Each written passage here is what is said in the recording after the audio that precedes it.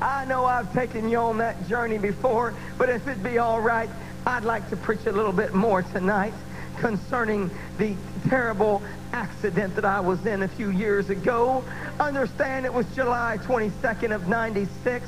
I was pastoring in Southern Illinois. I was on my way to make a hospital visit over in Cape Girardeau, Missouri. Some 8 miles from the river is where we lived there, the Mississippi River. And on my way, in my little Suzuki Samurai, another gentleman in a full-size car. Police estimated he was going 70 to 75 miles an hour, and he was talking on his cell phone while he was driving. Now, you're nervous. I'm going to turn over to the book of Proverbs and preach on wisdom, aren't you? Come on here now. But I'm not going to. But he was driving way too fast in a full-size car, talking on a cell phone, and he inadvertently crossed that yellow line, and he hit me head on. It was a very tragic accident, and they immediately called 911, and the ambulance is headed that way. And in order for them to get to where I was at, they had to go by the parsonage that we lived in, and in the house there was my wife and the 2 children, 2 and 4 years old. And when the ambulances went by, the Spirit of the Lord spoke to my wife's heart. Those ambulances are going for Doug. Now understand, she didn't know that there was a car wreck. She didn't know the terrible condition and the terrible problem that I was in. But let me tell you what she knew. I gave it to you last night. Matthew 18 and 18. Verily I say unto you, whatsoever ye shall bind on earth shall be bound in heaven, and whatsoever ye shall loose on earth shall be loosed in heaven. So right there, my 23-year-old wife, she dropped to her knees, grabbed the 2 children, and began to call upon the name of Jesus, binding whatever the problem was. She didn't know what the trouble was, but all she could do was bow down there on the floor and begin to bind it in the name of Jesus. And oh, hath he spoken it, shall he not make it good? When the ambulance got there, the head medic in the scene, he got out of the ambulance and ran there to the accident. He had to climb up over on top of the vehicles to get to where he could reach me. He reached down and was trying to relieve some of the pressure around me. And the other medics there told me later that he immediately, his eyes filled with tears, he recognized me. I pastored his mother, 90-something years old, and this happened on a Monday. Saturday afternoon, I had preached his younger sister's funeral. He recognized me, his eyes filled with tears as he was searching for a sign of life. He raised up and officially pronounced me D.O.A., dead on arrival. He climbed down off of the scene, told the other firemen and other medics to get my body out. He walked over to the ambulance. He sat down and he wrote up my death certificate. He wrote up my death certificate, and by law they would have to take me to the hospital to have that death certificate signed for it to be legal by the doctors.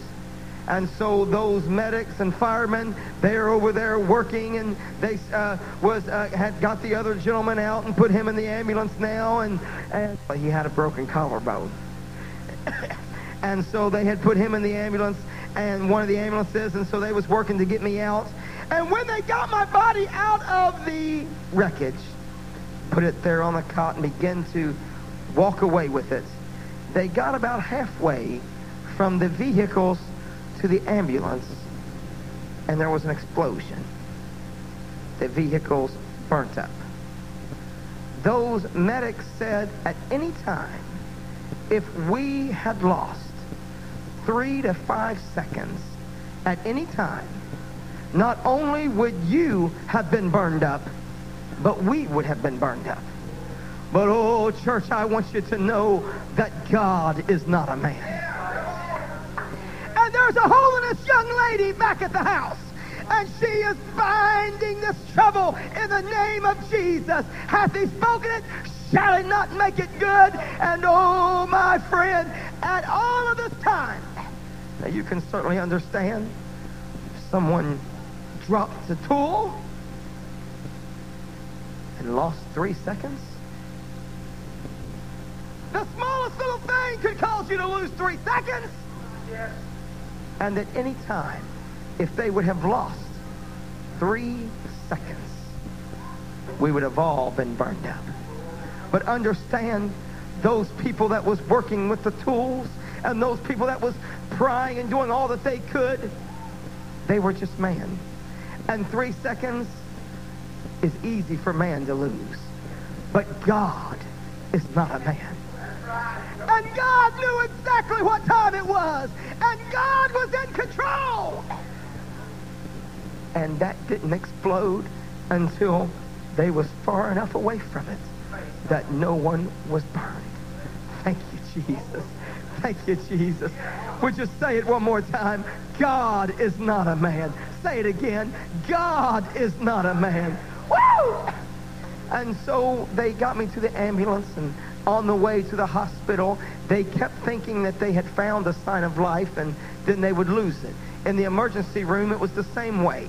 And they kept working with me and doing all the things that they do, and then they would think they had life, and then they would lose it. And so on my death certificate, that is still on file at the Union County Courthouse, that death certificate, it has 7 times of death, where it was marked out, and a new time written that I was pronounced dead again, 7 different times. And man did all that they could.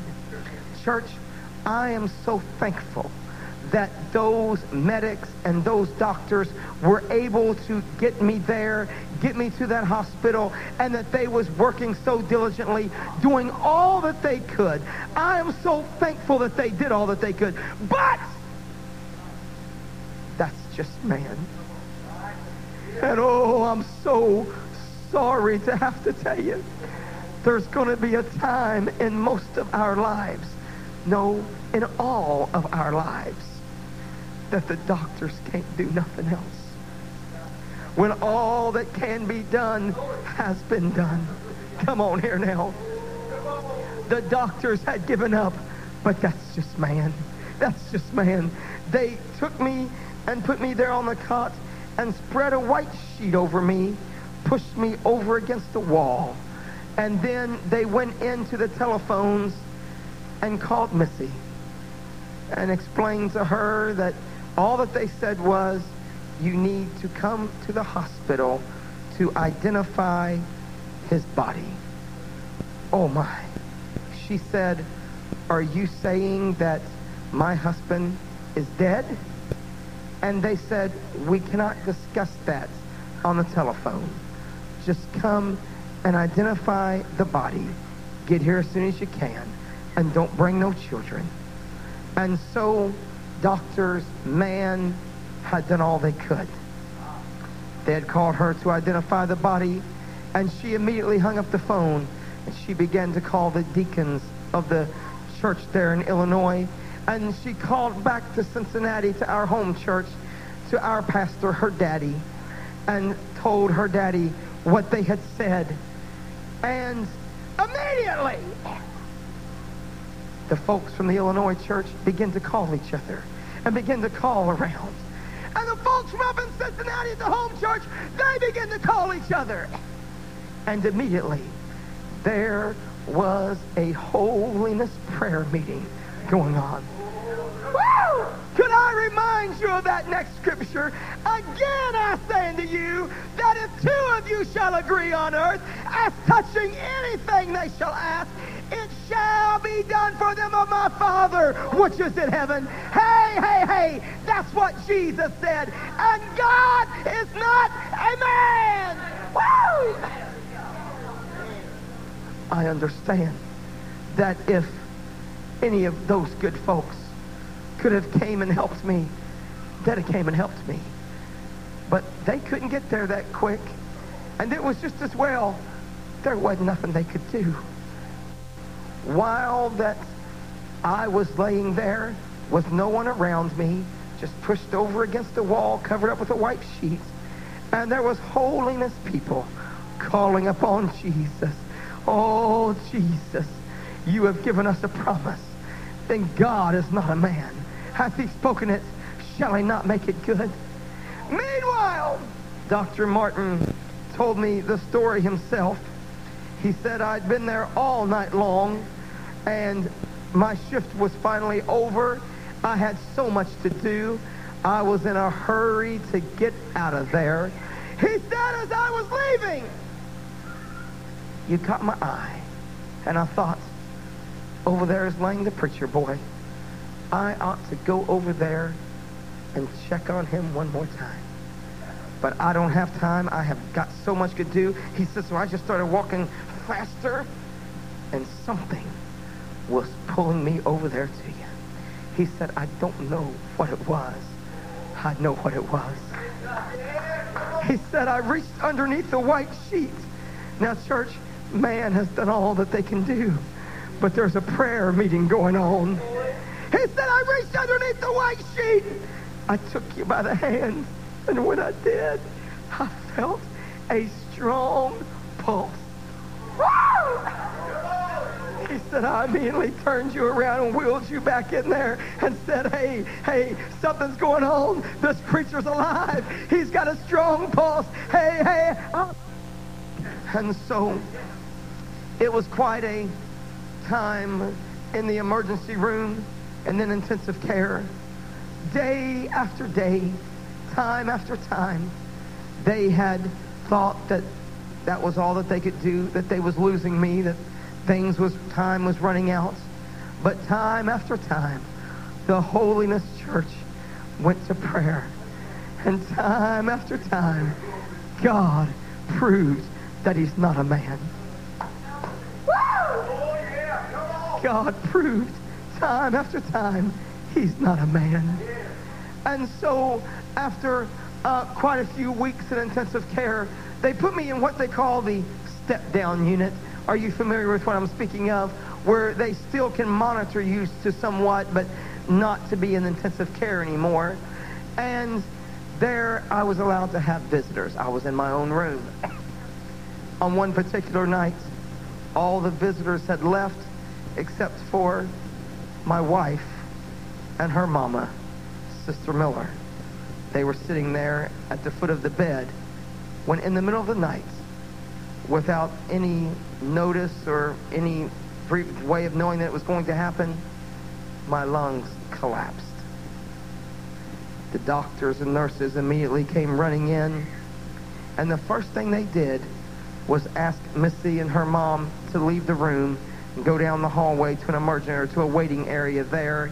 And they began to work with me and was doing all that they could. They was using everything that they had. They was doing everything that they could, doing all that they could. And finally, after much work, the doctor walked down the hallway again to look at my wife and her mom and explain to them they had done all that they could, but there was no hope. It would just be a few more minutes and I would be gone. And they were sorry. That's man talking. Come on here now. That's man talking. That's man talking! But let me tell you what God said. After that the doctor walked away, Missy said that her and her mom, they started crying again and saying, oh, you know, we've got to pray.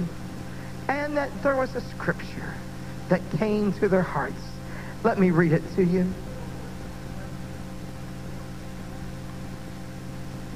And all things, whatsoever ye shall ask in prayer, believing, ye shall receive. And all things, whatsoever ye shall ask in prayer, believing, ye shall receive. Woo! God is our refuge and strength, a very presence help in trouble. Woo! And God is not a man. All that Missy and her mom could do, holding hands there in that waiting area, was to pray, call upon Jesus, and let him know that they believed he is not a man. He has said it, and they have got to hold on to it. And oh, let me tell you, obviously my lungs are just fine. I can even holler! I'm thankful for all that they tried to do, but they could only do so much. I'm so thankful to Jesus. He has allowed me to stand here all on my own and break the bread of life again. Thank you, Jesus. So after a long stay in the hospital, the doctors got very concerned that I had been in the hospital for such a long period of time that they called my wife into another little room. They explained to her that I was no longer at the point of life and death. However, there was so many things that was wrong that they felt like I should be monitored and cared for 24/7. I was 29, she was 23 with 2 small children, and they said there's just no way that you can do a good job of taking care of him. And understand that he is 90% blind, legally blind, will be the rest of his life. They explained to her that my left side was partially paralyzed, completely useless, and would be the rest of my life. At that time, I could not even sit up on my own. They explained to her that my jaw, my bottom jaw, was completely broken in many pieces. They described it as crushed, and it had been wired shut in hopes that it would grow back together on its own, and therefore I could not speak plainly.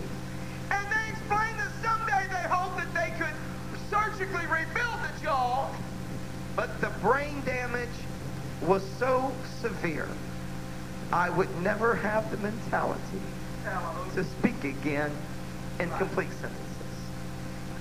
They explained to her that my mind, my brain was so damaged I would be that way the rest of my life. The only way that I could be fed was through IVs and through a straw that they would put through some broken teeth. And that's the only way I could be fed. I couldn't talk plainly. My wife was kind of like my interpreter. She could understand most of what I was saying. And I was very much crippled and blinded and in pain all over my body. They explained to her that I needed to be released from the hospital, but the only way that they would agree to do that is if she would sign the appropriate paperwork to have me transported by an ambulance to a local nursing home. And so, at 29 years old, this preacher lived in a nursing home. At 29 years old, day after day, they would take me in my wheelchair, push me down the hallways, and talk to me good and say so many wonderful things to me. But understand, my friend, that I was unable to speak plainly, unable to think plainly. I was in pain all the time. I was unable to see, 90% blind. And oh, let me tell you that every day, different folks from my church I pastored and folks from home would come to visit me some 7 hours away. Every day I was in there, I had visitors. Praise the Lord. Every day, those good folks, they would hug me, they would pray for me, and they would say all the right things. But understand, these folks that I pastored, and all of my family and friends that came from Cincinnati, they were all just man. That's right. And man had made a rule, a decree, that at a certain time in the evening, all man had to leave. And visiting hours would be over. And so every day, they would all have to leave. They would allow Missy to stay a little bit longer most of the time, but everyone would have to leave. and leave me there by myself. But understand, my friends, I'm talking about man. Come on here now. I said I'm talking about man. Amen. Come on now. And so understand that there was one evening that I was there when they had all left. The devil was playing mind games on my mind and my emotions, that I was feeling so lonely and so upset, worried, discouraged over being left there. And understand that some of my dearest friends was there with me that day. Guys that I know, they would do anything and everything they could for me. They're my friends. But they're just man. That's right. And when visiting hours was over, they had to leave. That was as long as they could stay. But oh, let me tell you about my God. My God is not a man! Woo! And I will never forget the feeling of that evening. I was sitting there in my wheelchair by the doorway leading out into the parking lot. And I couldn't see plainly. I could see light and a little bit of movement and so forth. And they all said the right things. We love you! We love you! But then they were gone. But oh, let me tell you, there was that night that I was feeling so sorry for myself that Jesus, with his big spiritual arm, he came down to me and he put his arm around me. And he just held me close to him. He never felt nothing quite like that. And he spoke to my heart and said, Lo, I am with you always, even unto the end of the world. For he has said, I will never leave thee nor forsake thee. Hey, I'm talking about my Jesus. He don't ever leave you, friend. Woo! There are times in all of our lives, maybe you haven't been there yet, but if you live long enough, you'll be there, that we feel like our world as we know it has come to an end. But I'm so glad to know that when man has gone as far with you as they can, God is still right there. Oh, the Savior and his precious Spirit is still right there. Woo! Day after day, when the devil would begin to fight me, begin to try to play with my mind, the Lord would bring that verse to me. I would just begin to quote and to say, as the psalmist David wrote, yea, though I walk through the valley of the shadow of death, I will fear no evil, for thou art with me. Thy rod and thy staff, they comfort me. Woo!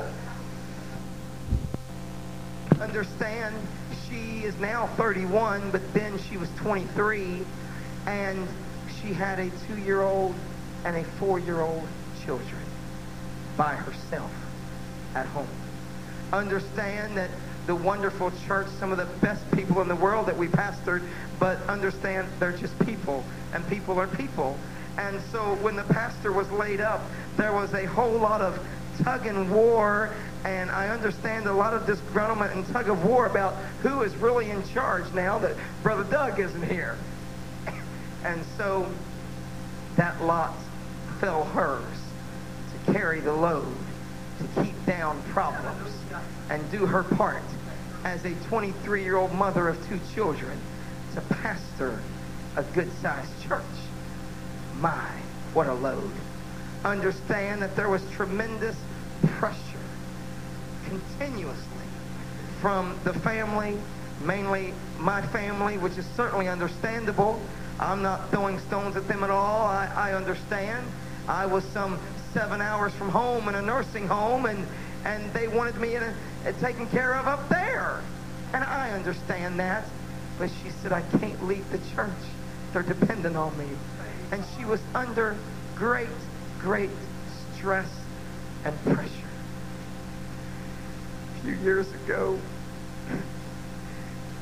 she got to crying and told me about some passage in the scripture that she read and said, right here is what I used to read all the time during that time that the Lord would just feed me with. Can I read it to you? Isaiah 40 and 29. He giveth power. Isaiah 40 and verse 29. You might want to mark this in your Bible, but I'd say a bunch of you has already got it marked. Isaiah 40, starting at verse number 29.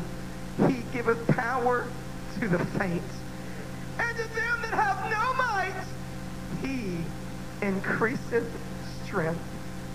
Even the youth shall faint and be weary, and the young men shall utterly fall. But they that wait upon the Lord shall renew their strength. They shall mount up with wings as eagles. They shall run and not be weary, and they shall walk and not faint. Woo! They that wait upon the Lord shall renew their strength. Hey, let me tell you something. My holiness mom, my good daddy, some of the best people ever walked on this earth. You hear me?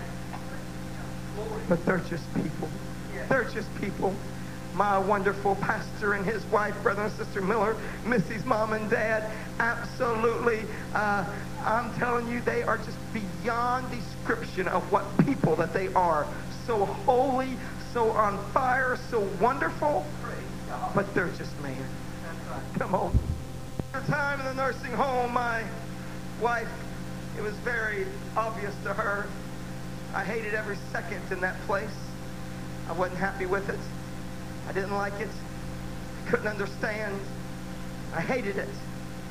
And so God began to speak to her heart. Do you remember the story of the man in the Bible that had a son that would throw himself in the fire and was just full of demonic spirits? And how that he said, and straightway the father of the child cried out and said with tears, I believe. Help thou mine unbelief. I believe, Lord. But would you help my unbelief? There's no question about it. Missy believed, but oh, she needed the Lord to help her unbelief. What she needed was a gift from God. Day after day, there were so many wonderful people, wonderful men of God and their wives that drove so far just to come and visit with me and pray with me and to hug Missy and say good words to her. And you know, so many of them, they gave monetary gifts to Missy.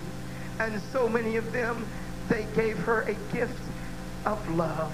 And oh, she needed that so much. And I'm so glad that they did.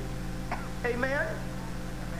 But understand that what she really needed, man could not give her. We're just man.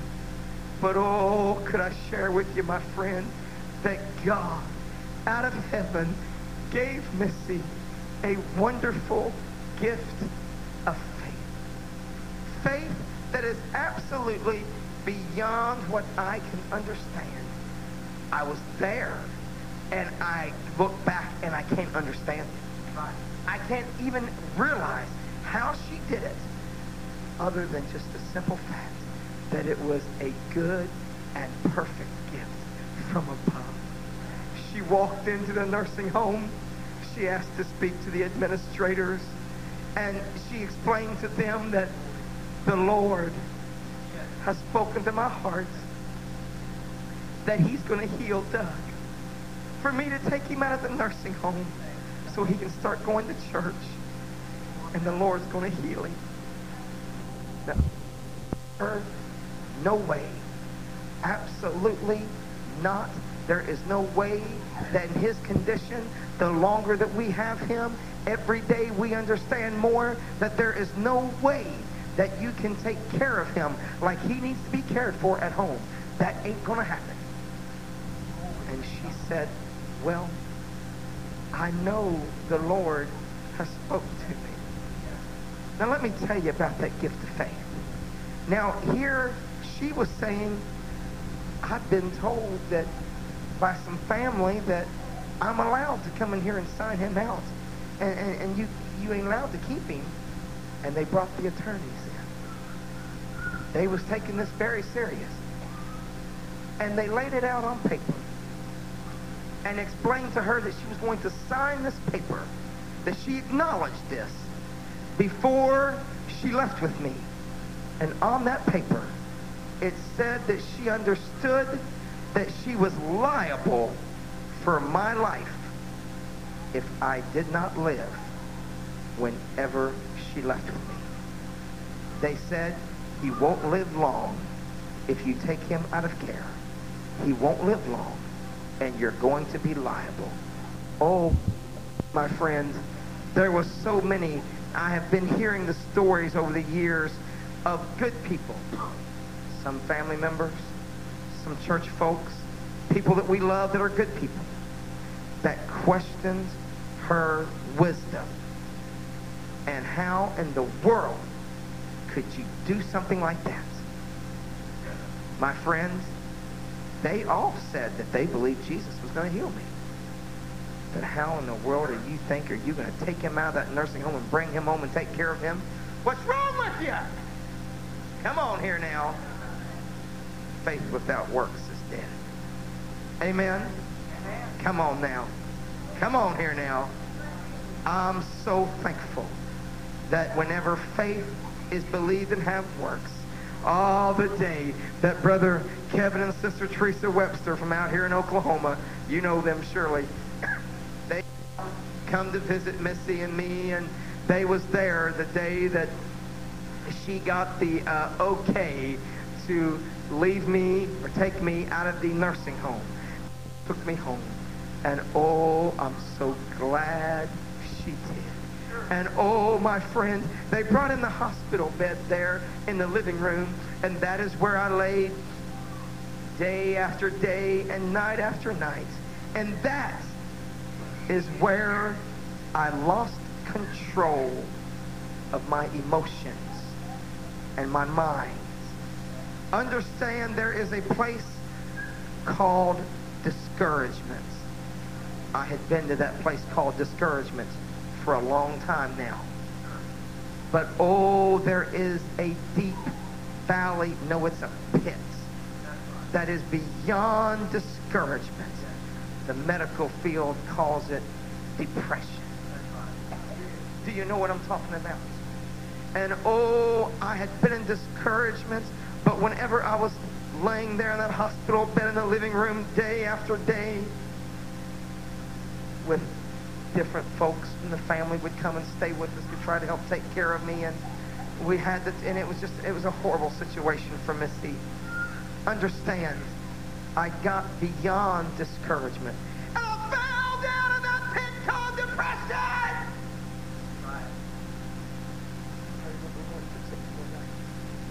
Down in that pit called depression. Oh, it's a horrible place. If you've never been there, I hope that you never go. But if you've ever been there, you know what I'm talking about. There was one particular night, I reached the pit, the bottom of that pit so deeply, that I just decided I did not want to live no more. And I said, dear God, why did you just leave me in that car? Why have you done this to me now? I'm laying here. I'm blind. I can't talk. I'm in pain. I can't think. Why am I like this now? My two kids, I'll never be able to hold them and hug them and tell them I love them again. I don't want to live like that. Just let me die. Let me die. Hallelujah. You've ever been depressed, you know what I'm talking about. I wanted to die. But oh, let me tell you, I'm so thankful that my family and friends, they love me enough that they tried to. I'm glad for them. I'm thankful for that too. I'm thankful for every time that my good wife would put her arm around me and say, I love you, Doug. It's going to be all right. I'm thankful for that. I'm thankful for every time that my good mom and dad, they just help me and hold me and love me. My pastor, you know, was a rather big, large man, and he could literally carry me, and he'd just let me walk with him and carry me and help me. Oh, I'm so thankful for everything they did to try to help me through this depression. But they were just mad. One night, when I had reached the bottom, the telephone rang early in the morning.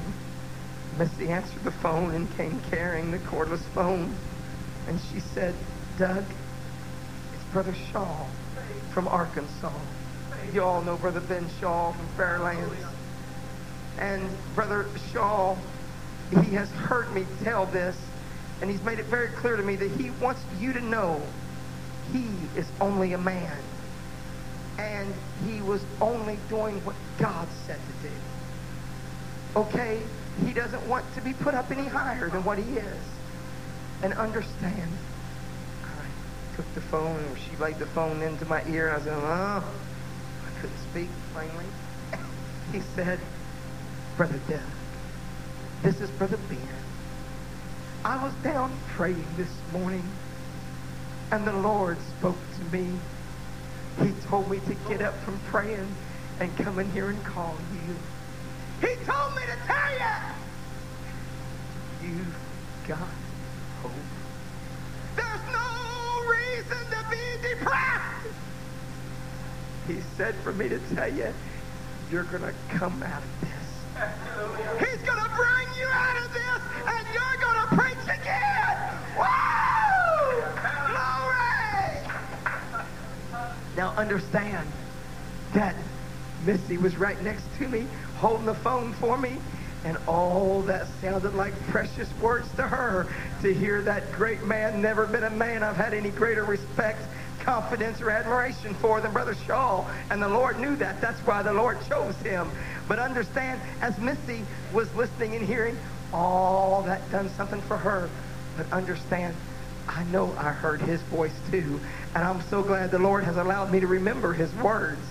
But I heard a voice much louder than Brother Shaw's. Woo! Let me tell you about my God, who is not a man.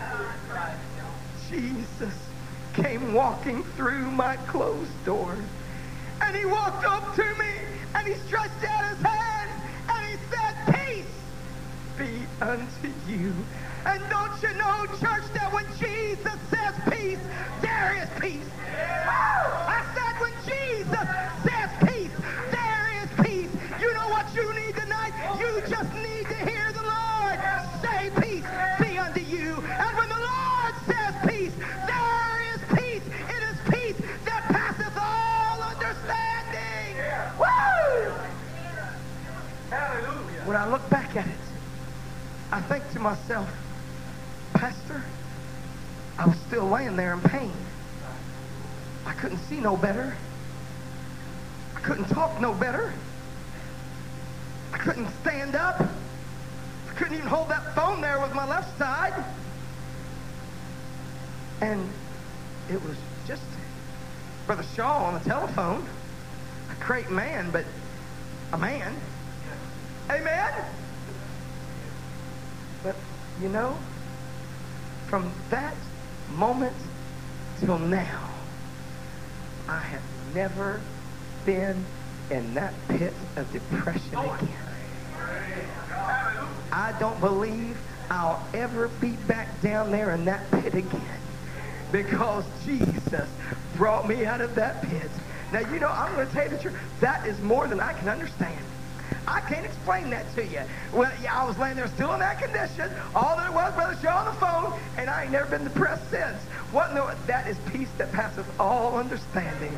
Because my Jesus, when he says peace, there is peace. When Jesus says peace, there is peace. Hey, in mind, I'd like to just take a moment to praise the Lord for giving me the life, the health, the strength, the mind to stand here and break the bread of life. Glory, glory, glory. You know, I understand, church. I certainly understand that I am not no great preacher. I understand that I'm not even a real good preacher. But you know what?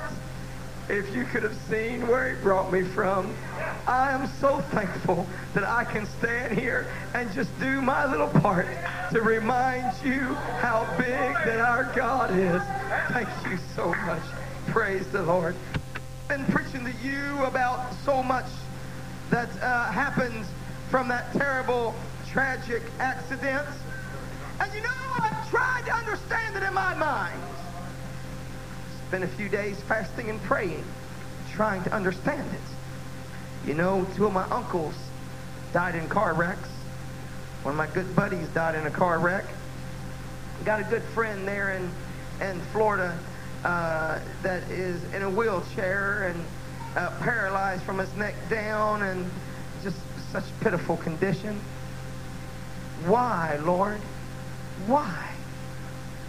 Well, I know by reading the scripture and having good sense that it isn't because the Lord loves me more than he loved them. I know that. It certainly isn't because that I am such a better person and I'm just such a better guy. Lord have mercy. I know that's not it. But you know, the Lord has spoken to my heart and let me know and explain to me that he has given me a trust and a great responsibility, a great privilege, that I am to be a reminder to the Holiness Church that our God is still in business. Amen. I said our God is still in business. Woo! Let me tell you, my friend, that in all of those injuries and all of those things that was wrong with me, there was one thing that just stands out to me as being the most painful, annoying part of it all. I explained to you that my jaw was broken. It was broken many times. The doctors described it as crushed. It was just crushed, broken many times, my bottom jaw. They had taken metal wires, ran them up in the upper gums, back out, wrapped it around the tooth, down in the lower gum, back out, wrapped it around the tooth, up in the upper gum, back out, wrapped it around the tooth, down in the lower gum, back out, wrapped it around the tooth. Getting the picture? All the way around my mouth, they sewed my mouth together shut. It was their hopes that with time, the bone would just begin to naturally heal, and in order to do that, it needed to not, they had to get it all set right, all the bones back in the right places, all together just right, and not move at all. And so because of some broken teeth, that I could get a straw in my mouth. Understand that for several months, the only thing that I took in was what would fit through that straw. Oh, my friend. I had lost much, much weight. I was so weak. I was so hungry. I was so discouraged and just so tired of being so weak and so hungry, and my jaw just seemed like it ached all the time. Well, my wife's brother, Brian Miller, I know a lot of you all know Brian, Missy's brother, and he's pastoring up in Cincinnati now, and Brian was there in the house with us, helping Missy take care of me for a few days, and I told Brian, I said, Brian, out there in the back of our van is a toolbox. In that toolbox is a pair of metal wire cutters. And if you'll go get me those metal wire cutters, and you'll help me cut these metal wires, I'll give you every dollar that's in my wallet here. And I just laid my wallet down there. I knew that's going to get him now. That's a lot of, I don't know how much money was even in there, but I knew he'd love to have all the money in my wallet, right? He said, Doug, I'm sorry, I can't do that. That wouldn't be wise. I can't do that. I said, Brian, I'm so hungry. I'm so tired of being like this. And understand that I couldn't talk plain enough that he could only understand about half of what I would say. I was saying it as clear as I could, but it was really hard to talk, as you can imagine. And he couldn't understand all that I was saying, but I was begging him to do it. And he said, Doug, if I went out there and I got those metal wire cutters, and me and you cut those metal wires, don't you know that Missy would catch us? She'd put you right back in the van, take you right back to the specialist, and he'd sew that mouth right back together? I said, I know that, Brian, but I'll get me a sandwich before she catches us. Please help me. And he just wouldn't do it. Well, now me and Brian have been very good friends since we was kids. Now he's my brother-in-law, and I sure do love him. But understand, you all know I'm telling you the truth, that as good as your friends are, if you have got a sibling, a brother that you have gotten close to, there's just no friends that understand you like your sibling does, like your brother does. And so, in anger, I said, that's all right, Brian. My brother Dwayne is going to be here Saturday, and he'll help me get this cut. And so Saturday, Dwayne was there, and I was so glad to see him. And I told him to get out there and get me those metal wire cutters. Me and him was going to cut these metal wires. And he told me the same exact thing that Brian did. Doug, don't you know Missy will catch us? She'll take you right back. I know, Dwayne, but I'm going to get me a sandwich. Well, he started crying. He's my brother. He loves me. He started crying. He said, Doug, I can't do that. I can't do that. And so when he had left the room and I got by myself, I don't really remember what it was. It was a fork or a butter knife. I don't remember exactly what it was, but I just kind of got inside my teeth there and I yanked and I jerked. I did all that I could to open my mouth. Well, I couldn't tell that I had moved it at all, but it started hurting worse than it ever had. The pain was just so bad. And I just was sitting there crying with the pain. It was hurting so bad. Missy came and took me back to the specialist there to find out what was going on. And so he done the x-rays and he came back in, as if, he needed 10 years of doctor experience or 10 years of education to find this out. He came back in and he said, Sir, I know what is going on. You have been trying to open your mouth. You caught me. I've lost 60 pounds. I'm starved to death. And I've been trying to open my mouth. And so he said, well, I'm going to get all these bones set back. And he worked and got all the bones set back together. And he said, now the only thing I know to do is I'm going to tighten these wires. And I'm going to tighten them so tight that you will never be able to move your jaw again until we take these wires out. Well, that, my friend, was pain beyond description. It was pain beyond what I can describe to you. Oh, my friend, if you grasp your teeth together as hard as you could, you can in no way imagine how tight that he had my mouth wired together shut. And oh, my friend, in all of this pain, there was a fact in the Bible. Now remember that God is not a man. Amen? God is not a man. Come on. And hath he said it? Shall he not do it? Hath he spoken it? Shall he not make it good? Let me remind you of what God said. There hath no temptation taken you, but such as is common to man. But God is faithful, who will not suffer you to be tempted above that you are able, but will with the temptation also make a way to escape, that ye may be able to bear it. Woo! And so in our common everyday talk, that is how that we say, he'll allow no more to be put upon you than you can bear. Thank you for the promise, Jesus. Thank you for the promise! But understand that this pain, it got so bad.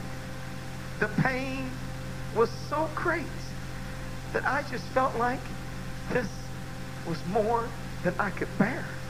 You know, I'm so glad that God knows me better than I know me. It obviously, I could take it a little more. Oh, friends, I'll tell you, don't let the devil deceive you and think that the Lord has left you. The Lord knows how much you can bear. And he, my friend, is not going to allow any more to be put upon you, but he will make a way for your escape, that ye may be able to bear it. Amen!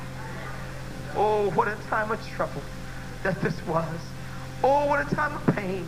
And so, Missy, she said, well, I feel like the best thing for me to do is take you home, Cincinnati, some 7 hours away, so that the home church, they can pray for you.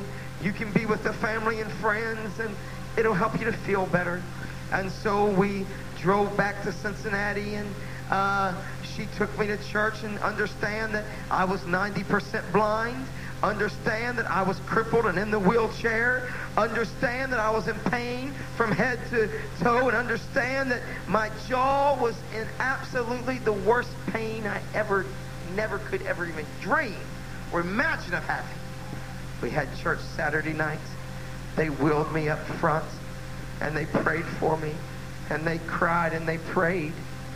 And when I left, I was still in just that much pain and agony. Oh, dear Jesus. And so Sunday morning, they brought me back to church, and the morning worship came. They wheeled me back up front, and they all gathered around, and they prayed and they cried. And when it was over, I was still in that much pain. Oh, dear Jesus. That night, the same thing. Monday morning came, and Missy had said, well, we will head back to Illinois now. And they had me. I was in the chair. I was ready to go back home to Illinois now. And Missy was in the back room at her mom and dad's house praying.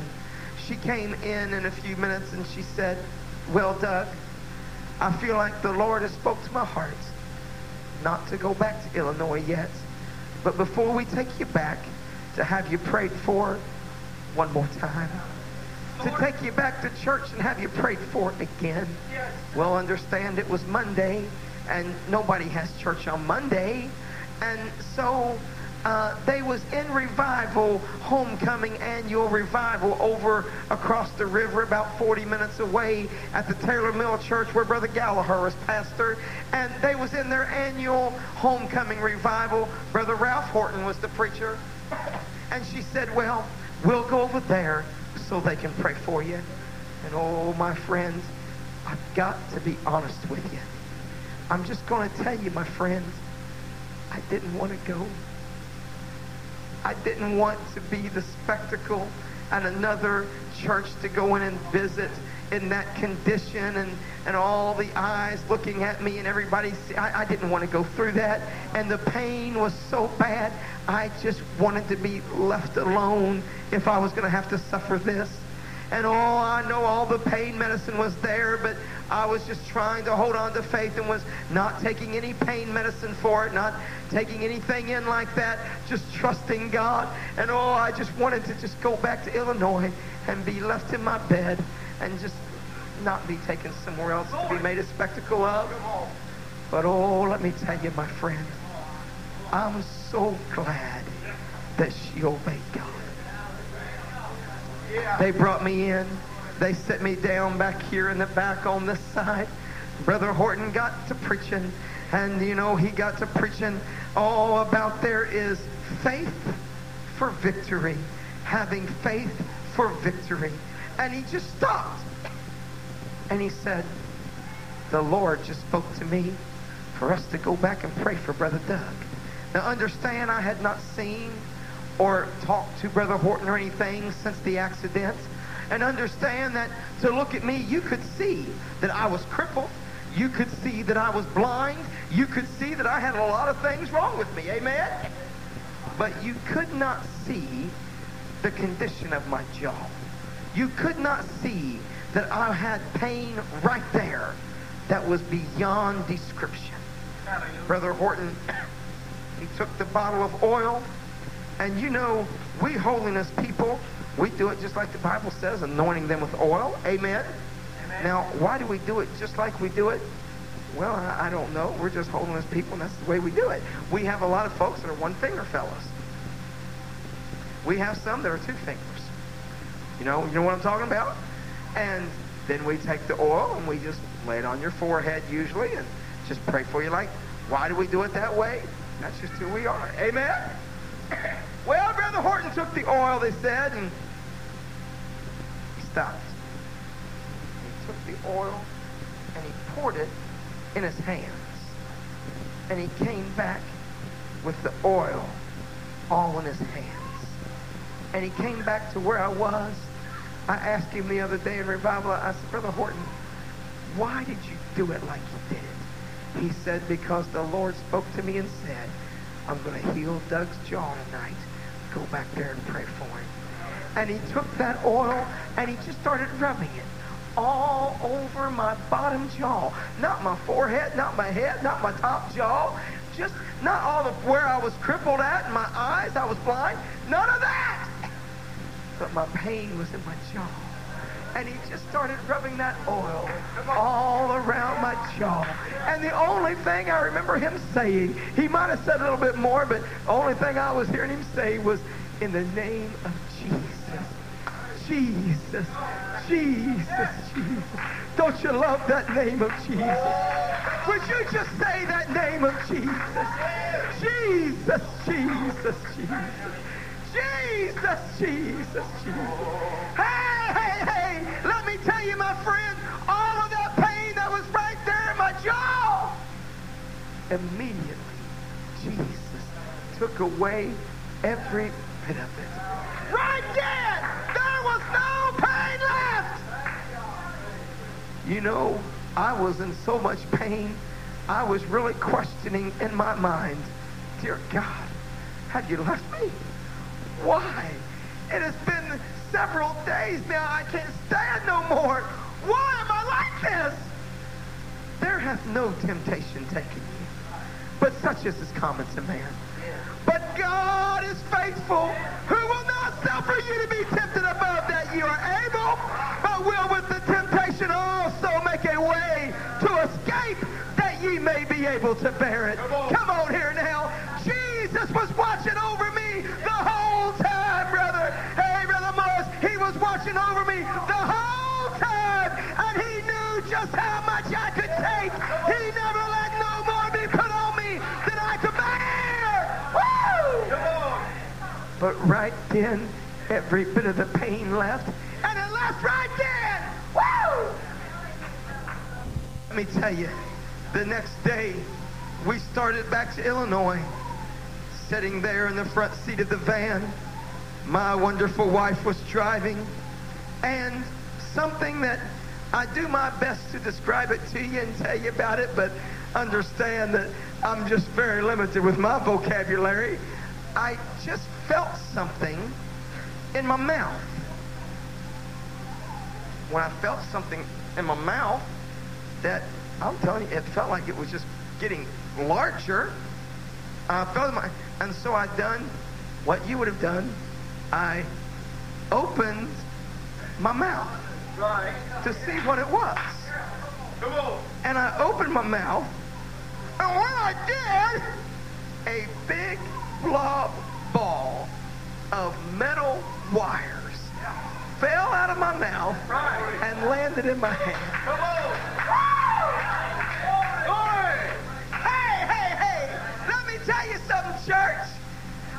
I didn't ask for the Lord to do that. It never crossed my mind one time. All of those times folks was praying for me, and when Brother Horton came back there and rubbed that oil all over me, I had one thing on my mind. Hey, listen, please take this pain from me, dear God. Dear God, please take this pain from me. Oh, and you know what? He did it. He took away the pain, and then, well, abundantly, beyond anything I could even ask or think, all the metal wires fell out of my mouth and into my hand. Woo!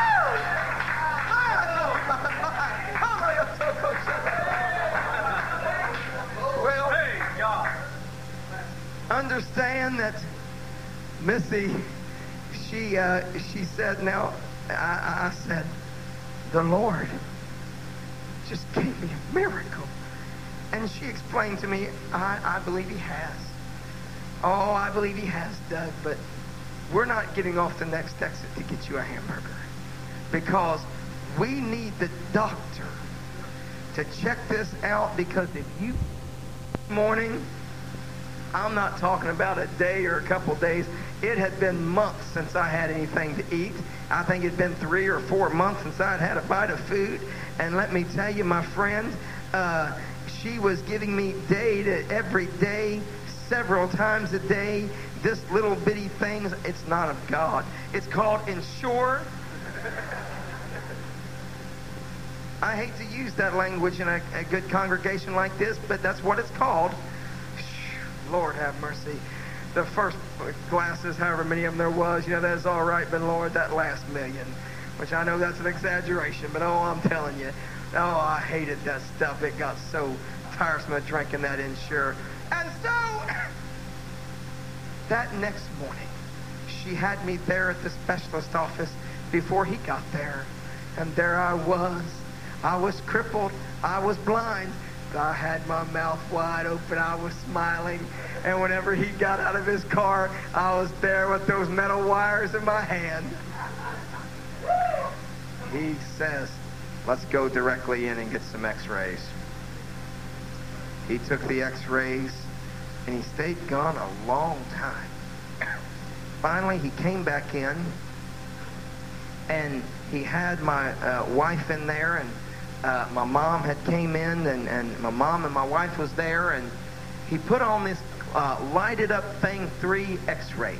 You seen those lighted things that they put x-rays up on there so you can read them? He put 3 of them up there. He said, now, this first x-ray, and I'll use as many of his words that I remember absolutely for sure that he said as I can. He said, this first jaw, you will see, this is the morning of the accident, and you will see that that bone has been crushed, that it's in bad shape. Now, this second x-ray, you can see that this is the same jaw. It is still crushed just as bad, and the only difference is a few metal wires going here and there. And then he said, this other jaw. Yes. Yeah. That's what he said. Glory. Glory. And then he taught me something about medical that I didn't know. He said, someone who is experienced at reading x-rays, whenever you break a bone, they can show you exactly where that break was. Many years later, it will still be scarred right there. He said, now, this other jaw has never been broken. He said this other jaw has never been injured. Now, understand, I was born with TMJ. You know what that is? Where your jaw, it gets out of joint sometimes, and it pops and cracks. And I remember when I was a teenager, one time I yawned so big, the true story, it came out of joint. They had to rush me to the hospital just to get my jaw back in joint. But this jaw doesn't have any problems. He said, sir, in my professional opinion, someone has given you a brand new jaw.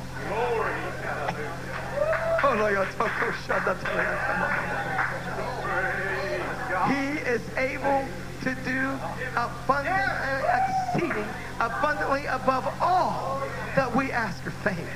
That wasn't even what I had ever asked or ever thought of. But understand, my friends, that he just loves us that much. Yeah. He just loves you that much. And God is not a man. They were saying, we're going to get it so still and unmovable that it will kind of grow back. And if not, in a few years down the road, we can surgically repair that whenever you get your strength up and everything gets, we can surgically repair that jaw. My God is not a man. That's right. Come on here now. It didn't need to be still, and it didn't need to be surgically repaired. Hey, my friend, there came that time that our good Oklahoma friends, Brother Kevin and Sister Teresa, was going up to Cincinnati to preach a revival at our home church. And that was some 7 hours away, but we wanted to go because we love our friends, because that's where all our family is. That's the home church. And because I was hoping so badly that the church would get a hold of God. Brother Miller knew that we was coming, and so he explained to the church again. They had seen me. You all know that Doug is blind. You all know that Doug is crippled in a wheelchair. You know that Doug's mentality is very weak, and he's struggling, having a lot of confusion. My mouth had already been opened, but that was a wonderful miracle that I had received. But understand, I was still blind. I was still in a wheelchair. I was still confused. My left side was still partially paralyzed and totally useless. I was still in pain every day, all over my body. I was in pain. Brother Miller told the church this, and in that revival, all different holiness people, they begin to fast and pray. Come on here now. When holiness people begin to fast and pray, heaven takes notice. When those vials go by God and he smells that sweet savor, that there is holiness, sanctified, consecrated, separated people. And they are denying the flesh, the fleshly desire and need of food. And they are spending their time praying. Glory. That's a sweet smell to God. Amen. And so we came up to revival. Brought me in the church, and because that I have a streak that I know you surely can't see it, but I can be a little stubborn. And I didn't want to go back to church in my wheelchair at the home church. I was foolishly embarrassed and ashamed, and that was very foolish of me.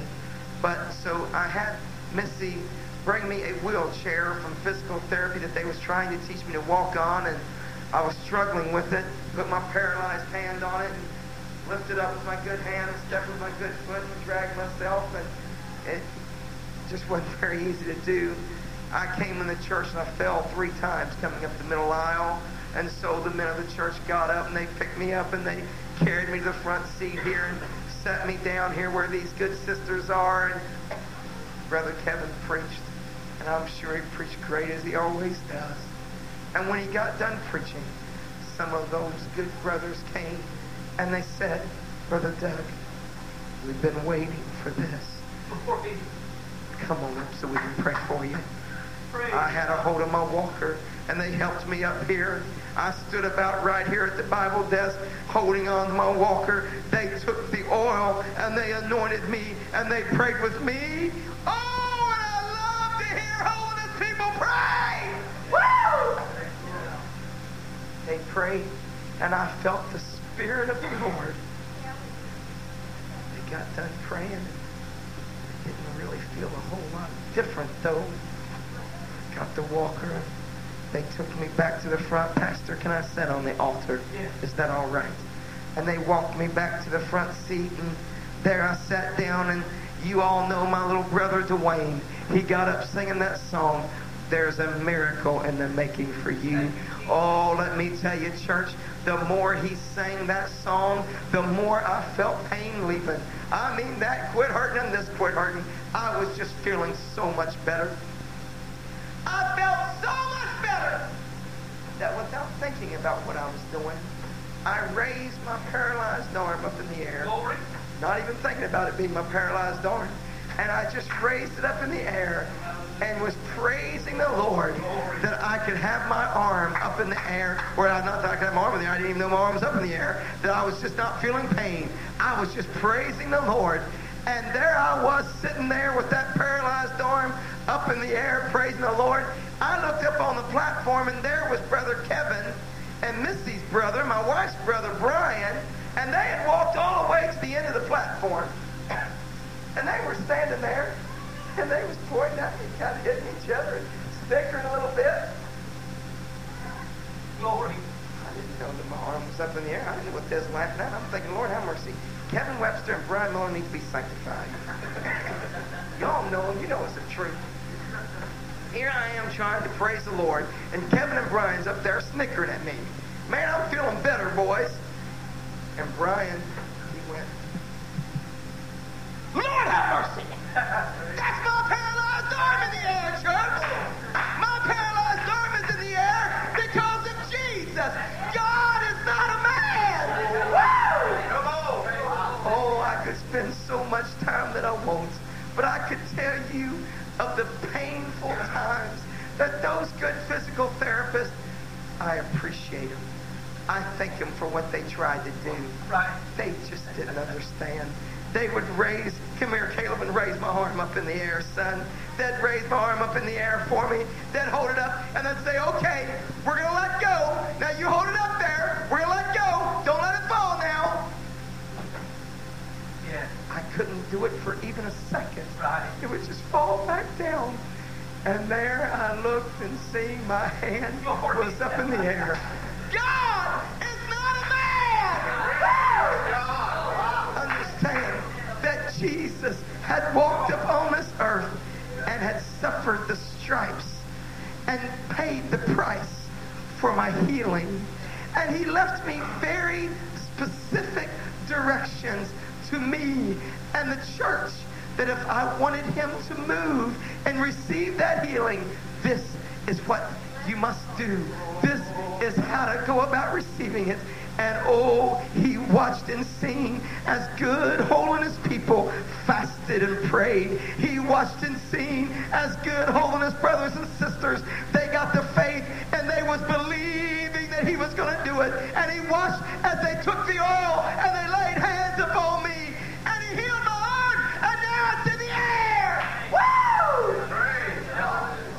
I was so excited, waving and pointing at all my friends and showing them my arm. And folks was getting up and running and shouting, speaking in tongues.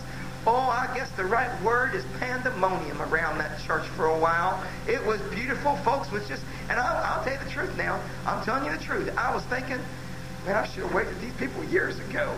I mean, I'm glad too, but Lord have mercy, this is great. And finally, my friend on the pulpit, I waved at him, and he said, you see me? Oh, Jesus opened up my blinded eyes. I didn't even think about it. It never even came to my mind that I was seeing. How do I know those guys was up there laughing? Hey, church, I can see Jesus is my healer. Woo! With his stripes, we are healed. Woo! I don't know how long that the church ran and prayed and shouted, and I don't know, but it was late. It was, I'm sure, after 12. It was very late. Somebody told me it was about 1 o'clock, and finally Brother Miller said, well, Let's all stand and be dismissed. My walker was there. I just wanted to try it. To stand up without holding on to the walker. And I did. And I didn't fall. Let me tell you why that is such a big deal to me. There was so many nights that we would have different family members that would come and stay in the parsonage with Missy. Good folks would come and stay with her to try to help pick me up and move me around and help her take care of me. And it was a very big job. And she had a 2- and a 4-year-old child on top of that, and a church to pastor. And there was a lot of pressure on her. So they would come and help her. And understand that I made up my mind more than once. Tonight, I have to go to the bathroom. I'm not going to holler. I'm not going to wake them up. I'm going to go. I would convince myself that it is all about self-control, mind over matter, Christian Scientist doctrine. I am going to walk tonight. I am not waking up this house. I would get myself on the end of the bed and I'd work my way up, and here I go. And I'd lean forward and get my feet on the ground, and then I'd lean forward and hit the ground really hard. Oh, the worst time I did it, it was really the only time I ever got hurt much doing it. My dad was there helping Missy. Lord have mercy. He yelled and carried on something horrible. Just like a dad, I'm telling you what. And when I stood up and I wasn't falling, it felt so good. Sure it did. And Brother Miller, he said, let's pray and be dismissed. And while they were praying, I was battling. Sure. I was battling on the inside of warfare that nobody knew it was going on. In my heart, something was saying, this is it. Take a step. This is it. Take a step. But there was such a loud roaring in my mind. That's not God. Don't be so foolish and embarrass the church. Scare your mom and dad. Yeah, after what God has done for you, look, man, you're not blind now. What a way for that service to end. Everybody gathered around you trying to see if you're all right because you're laying on the ground. Don't do that. Grab the walker. Hardest decision I ever made was to take that step. Hallelujah. Listen to me, church. When Jesus begins to deal with your heart, it's time to take a step. It's time to take a step. And whatever aspect that he's dealing with you, the devil is going to be there roaring and screaming so loud. That's not God. Don't embarrass yourself, your family, your church. Don't do it. Grab the walker! So glad. I've wondered so many times, Pastor, I've wondered about this. Sometimes I get by myself and I just think about this. Maybe it's a crazy thought, but I wonder about this. If I had grabbed that walker, I wonder how long it would have been. Hopefully sometime or another, but I don't know how long, if ever, it would have been until he came by like that again. That's right. For me to receive that healing. Oh, yes. I'm so thankful Yes. that, you know, when God says move, you better move. Yes. Come on now. Yes. And oh, I took a big deep breath. Oh, I remember it so well. I was so scared. I'm not going to lie to you and say, and in a bunch of faith, I just know, friend, I was so scared. I took a big deep breath and I said, in the name of Jesus, every muscle in my body was tense. And I took a step. And I didn't fall. Thank you, Jesus. In the name of Jesus. I took another step, but I didn't fall. By that third step, here came my wonderful daddy. He had my walker with him. He'd come running around the corner with it. Here's some, grab walker. I said, Dad, I love you so much. I'm going to let you have it. never used it since. Glory, glory, Lord. Oh, I will never forget when I walked without my walker. I walked back into physical therapy. I could see my left side was no longer paralyzed. They were still trying to figure out why I was talking so good. And I walked in there and said, look, Jesus has healed me. My. God is not a man. I said, God is not a man. Praise the Lord. Praise the Lord. Oh, my friend, if I could heal you, I would. If I could just hand out healings tonight, I would. But I can't. I can't. All that I can do is tell you of the price that was paid, of Jesus' promises, Glory. and that God is not a man. That's right.